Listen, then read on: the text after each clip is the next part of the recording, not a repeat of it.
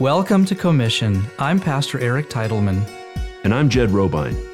In each episode, we will talk about the gospel of the kingdom, declaring God's heart for the restoration of Israel and all the nations. So join us as we together explore the mysteries of the one new man. Welcome back to the Commission Podcast. I'm Pastor Eric, and with me is my good friend Jed Robine with Pilgrim Way Ministries. We are in Season 2, and we've got so many amazing things to talk to you about. So with that, I'm going to turn it over to Jed so you can introduce our topic for the next 2 episodes. That's great. Good to be with you again, Eric. Yes. It's been a little while since we've been in the recording studio. But, yes, it has. Welcome back. It's good to be recording again. I'm excited to get into our topic for right now, for the next 2 episodes at least. We're going to be looking at the book of Acts. In particular, I want to zero in on some stories around Antioch.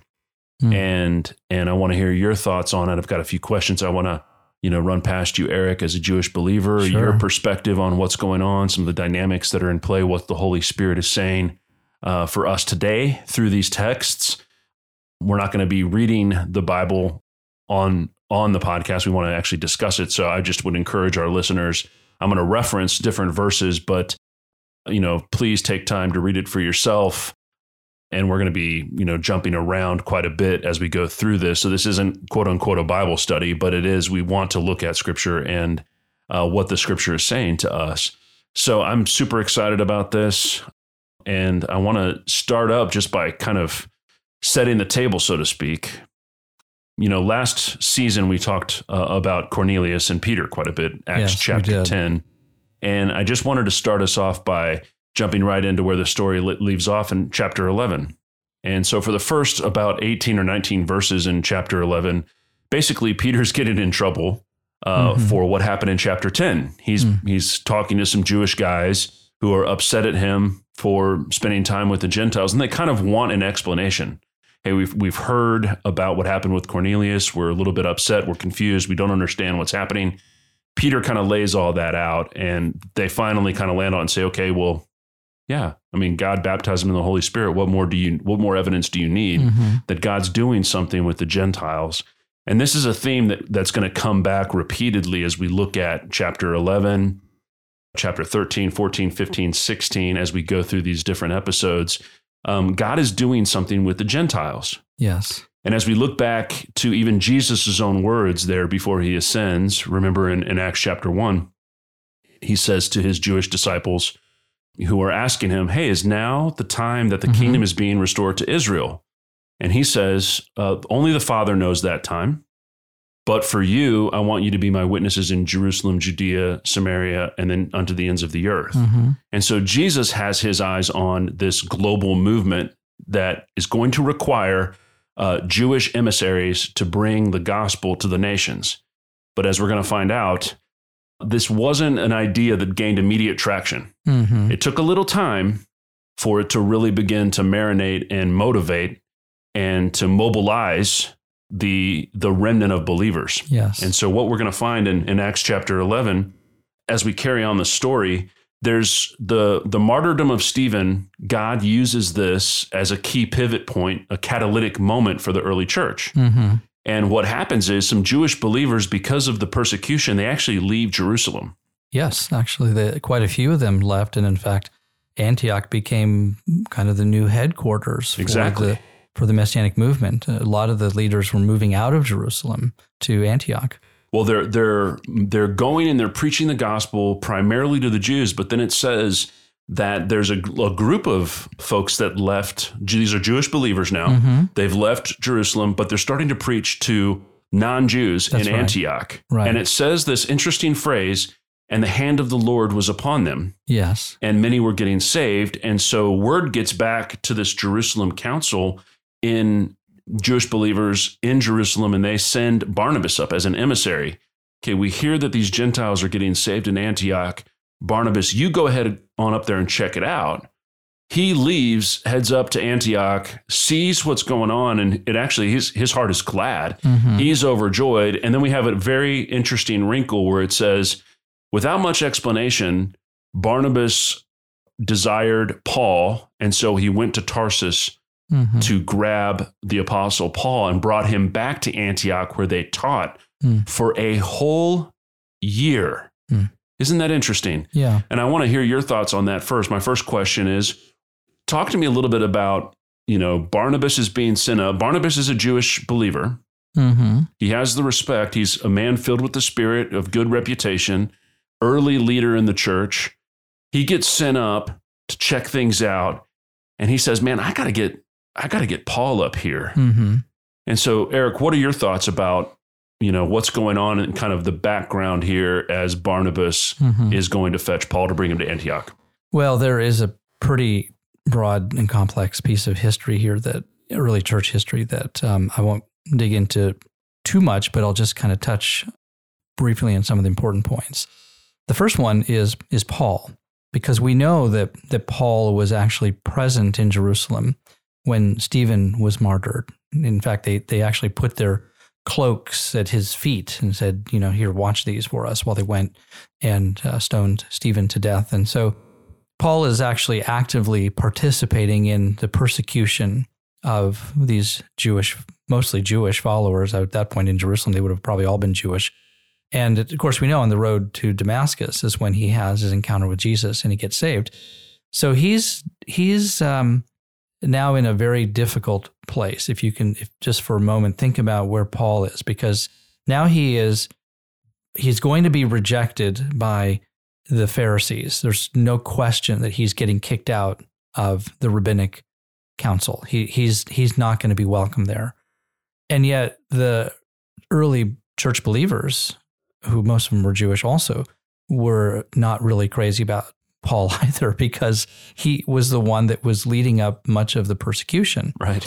So he's really spending a lot of his time outside of Israel, and that area of Antioch was there were Jewish communities. Most of them were Hellenized, meaning that they spoke Greek. They were heavily infused into the Greek culture of that time.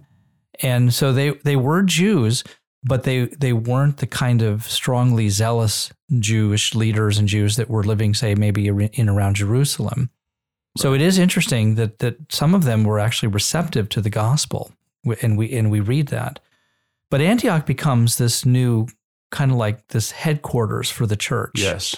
And, with the persecution happening in Jerusalem, again, a lot of these leaders were leaving and finding that there was this place of refuge just outside of Israel in Antioch. And the Hellenized Jews were generally pretty friendly towards the Gentiles, because they had kind of assimilated into that Gentile culture.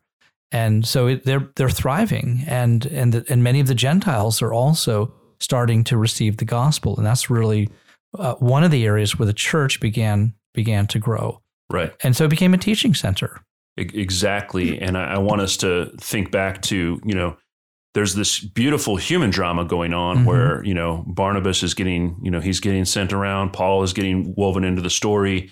But God is continuing work that he began. Right. And as we look at how big a pivot Acts 10 is with Cornelius, and then you kind of, God is saying, goes to great lengths to tell Peter, don't call unclean what I'm calling clean. I have a plan for these Gentiles.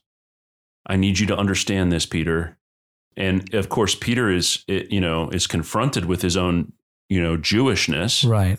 And he's struggling. He is struggling to understand, okay, God is doing something that I haven't seen this before. This is a new concept. Right. It's not just a new concept to Peter, because obviously he's now getting grilled by the believing Jewish council at the beginning of Acts 11. And yet God is making it really clear, I think, as he's telling the story, I'm working with the Gentiles. Yes. And so these guys are all getting saved, and it's this continuing invitation is going out. And it's like when they go to preach at the Jewish synagogues, there's some success, early wins, but where the hand of the Lord really is moving, that was a surprise, was the Gentiles. The Gentiles, that's right. Like, whoa, there's some fruit when we preach at synagogues, but there is a bountiful harvest when we start as Jewish emissaries, we start speaking this out to the Gentile crowds. Right. They're receiving the word. And in a few places, it says they're receiving the word with joy. They're honoring and receiving the word of the Lord. And so I think the Holy Spirit's going through great lengths to demonstrate, and we'll see this as we go into particularly Acts 13 and 14, the Jewish people, the Jewish synagogues start to get jealous of Paul and Barnabas, and they actually start to oppose what the message that Paul and Barnabas are bringing. And in several cases, they try to throw them out of different cities. They're going to stone them. They're going to persecute them. And so Paul and Barnabas seem to catch on because they start to quote Isaiah 49, for example, like, we're going to be a light to the Gentiles. Like it's right that we came to you and preached to you first. Right. You're now rejecting us.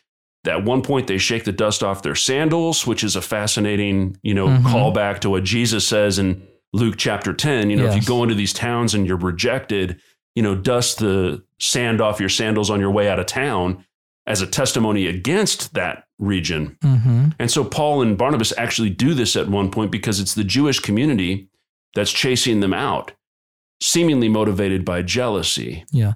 So this is a really interesting part of the timeline, the theological timeline that I think we need to kind of drill into. And we were talking about this a little bit earlier.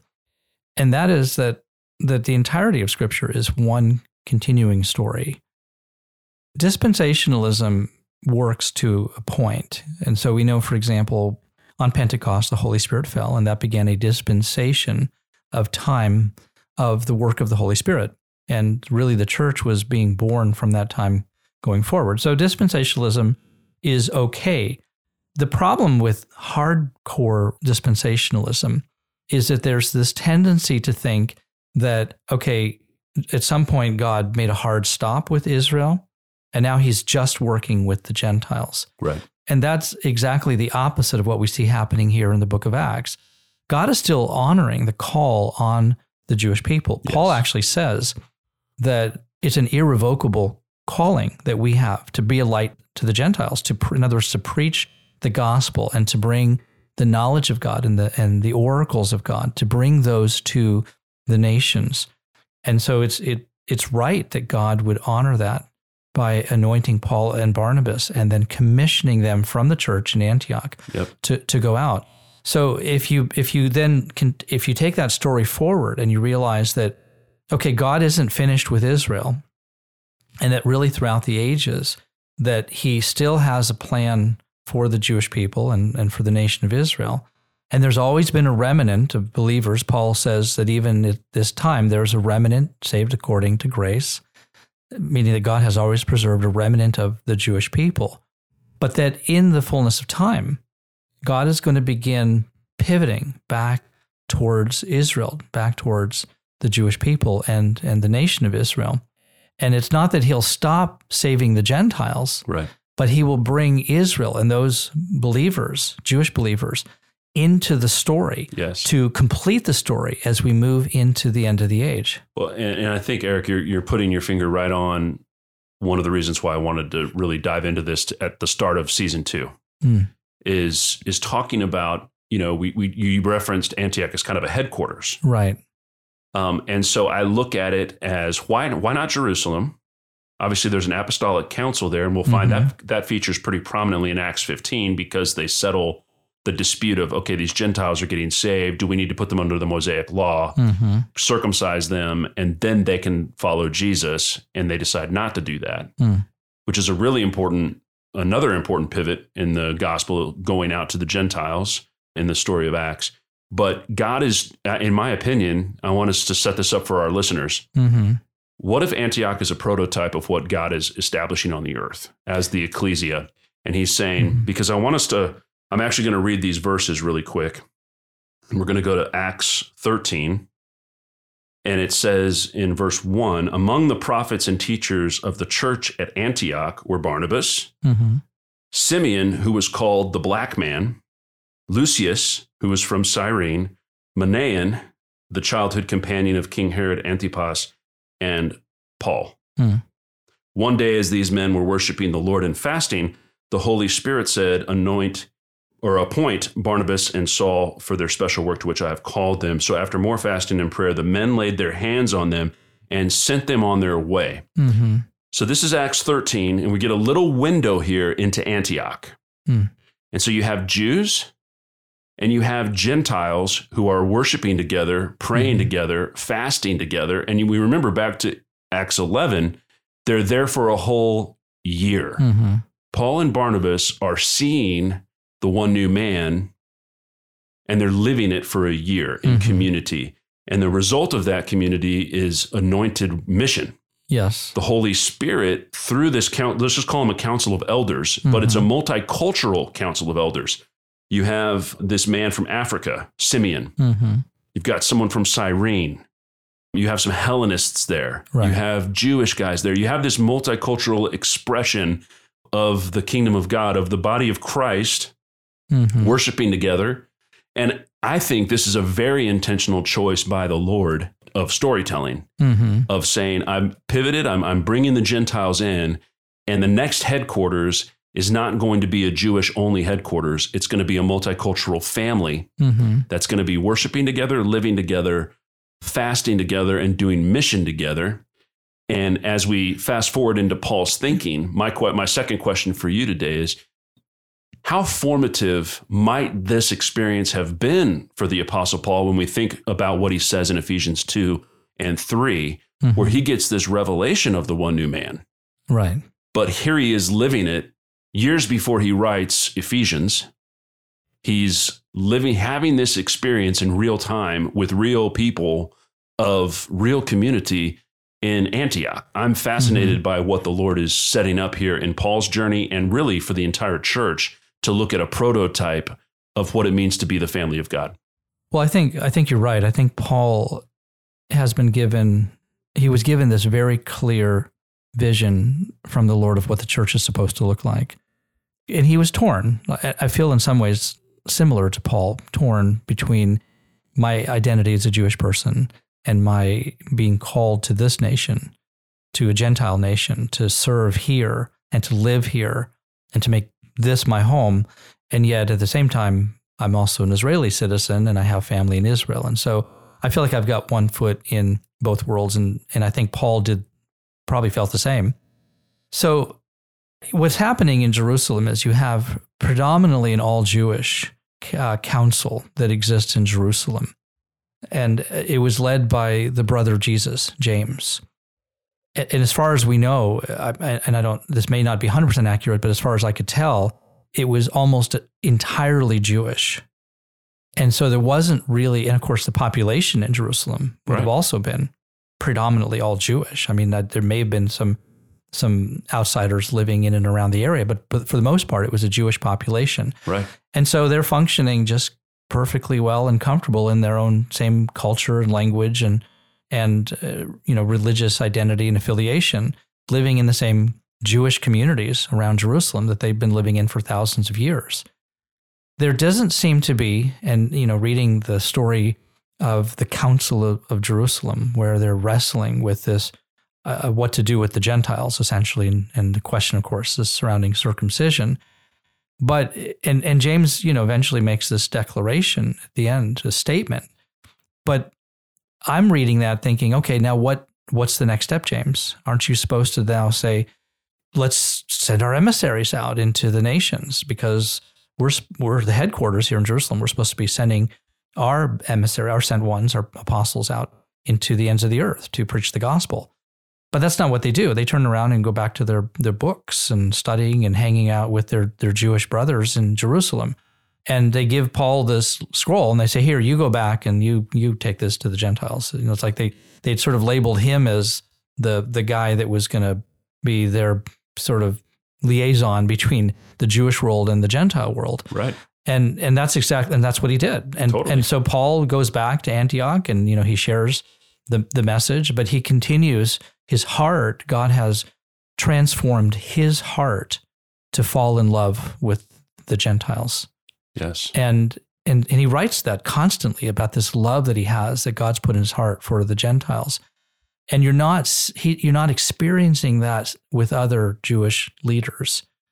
And so I felt like, as you were asking the question, that it wasn't that God wanted to necessarily remove the headquarters from Jerusalem, because that is where his kingdom is going to get set up, and it is going to be the headquarters.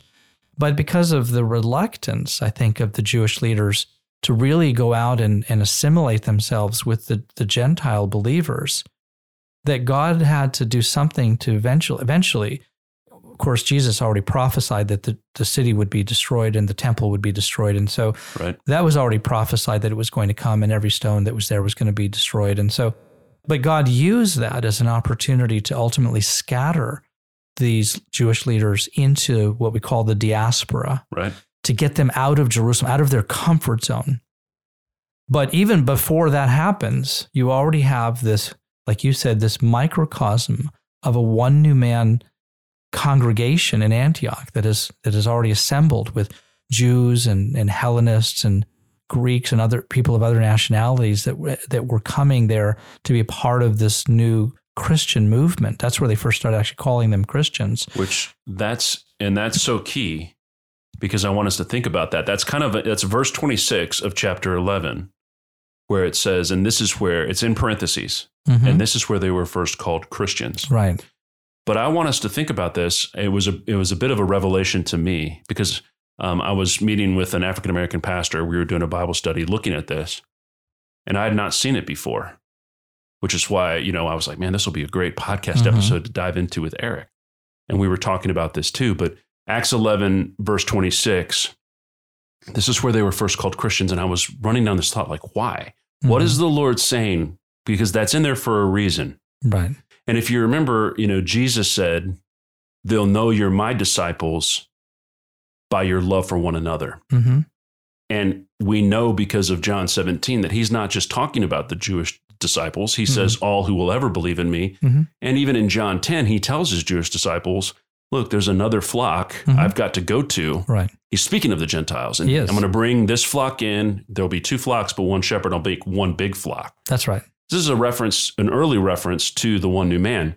And so but this is where they're first called Christian. And I think that there is a connection here to the love that's being displayed, that's multicultural, multi-ethnic, Jew, Gentile in Antioch. And they're obeying the words of Christ. As you love one another, the world will know you're my disciples. And what does the world do when they see that love in Antioch? That's when the world decides you are called Christian. In other words, you guys are like little Christs. That's right. I think that's a very important notation there for us as believers today. And this is what I want to end our first episode on, actually, is that idea. Because this is more relevant now than it's ever been. Revelation 7, every tribe and tongue, this is the dream of God. The nations are his inheritance. Yes. The kingdoms of this world have become the kingdoms of our God. There's a transference of power and allegiance. Every knee is going to bow. Every tongue is going to confess that Yeshua is the Messiah and the Lord of Lords and the King of Kings. Amen. And so as we look at this for our listeners out there, Antioch is this picture of something that the Lord birthed, but he's not done with it. You have Antioch on a small scale, one city in the ancient world. But in Revelation 7, we have Antioch on a cosmic, eternal level, where, in Acts 13, we have 4 or 5 elders worshiping together, fasting together, working together, loving each other. But in Revelation 7, you've got a remnant from every tribe together. Yes. It's on an extreme level, on a 10,000-fold increase level, whatever, percentage it will be, only the Lord knows. But, this is what was at one time will be again. Yes. And I believe as Antioch was on the earth before, so it will be again. And we're moving towards that. And I feel like this is really core to our message, Eric, commission, that we're wanting to point people towards the family table. We've talked about that. The one new man, the healing that it can exist only through the gospel of the kingdom. And so as we look to kind of close this episode down, I want to kick it back to you for a second to respond to some of those things I just threw out there. What are your thoughts on it as we kind of wind this episode down? Well, I agree. I think that Antioch is a biblical prototype for what the One New Man church, assembly, congregation is supposed to look like, the ecclesia of the One New Man. And I agree with you 100% that God isn't looking just to have that kind of a mixed multitude of people, Christians in one city. He's looking for that to be replicated throughout the entire earth. So we know the history. We know that and it was predominantly, although I don't think exclusively, the church in Rome that decided to break away from this messianic, this Hebraic foundation that God had already birthed. And we know that from the history that the church after that time began, and Paul, of course, preached against that in Romans 9, 10, and 11. He's actually writing to the church in Rome. Right. It wasn't the Roman Catholic Church yet, but he's writing to the church in Rome saying, don't do this. Right. Don't break away. Don't go off and do this thing that you think is what you think is right, but is actually very wrong. It's severing branches away from God's cultivated olive tree. And understand that God has a plan for Israel, and you're part of that plan. Let him do his work and, do your part in obedience to preach the gospel to the Jew first, but don't break away. So now we're in this, where we are today. We lost the prototype of the Antioch church. And I believe what you just said, God is going to begin restoring the prototype of the Antioch church. And we're going to see these little microcosms of the One New Man popping up everywhere until the end, when, of course, everything then is returned back to Jerusalem, because Yes. that's where it started. So, when Jesus said that the gospel would go out from Jerusalem, Judea, Samaria, to the ends of the earth, he was not then suggesting that it would stop Right. coming out from Jerusalem. He was actually saying it would continue to flow from Jerusalem until the end of the age. But because Jerusalem has been destroyed and the church headquarters in Jerusalem they were scattered, I think we're going to actually see an apostolic restoration of the church. But now that One New Man church model, this is so powerful because of why we were in Israel in 2019, to begin to see God restoring that model of that One New Man church, but it's in Jerusalem this Yes. time. As it once was, so it will be again. Yes. And so I feel like that's a great place to park this episode. I want to just thank you, Eric, for continuing to do commission with me. I have a great time doing these podcasts. Thank our listeners for listening, and we'll pick up here in Acts for the next few episodes. We will talk certainly about Antioch, but there's so many rich nuggets, I think, to draw out as we go on this journey together. So thanks again for listening to Commission.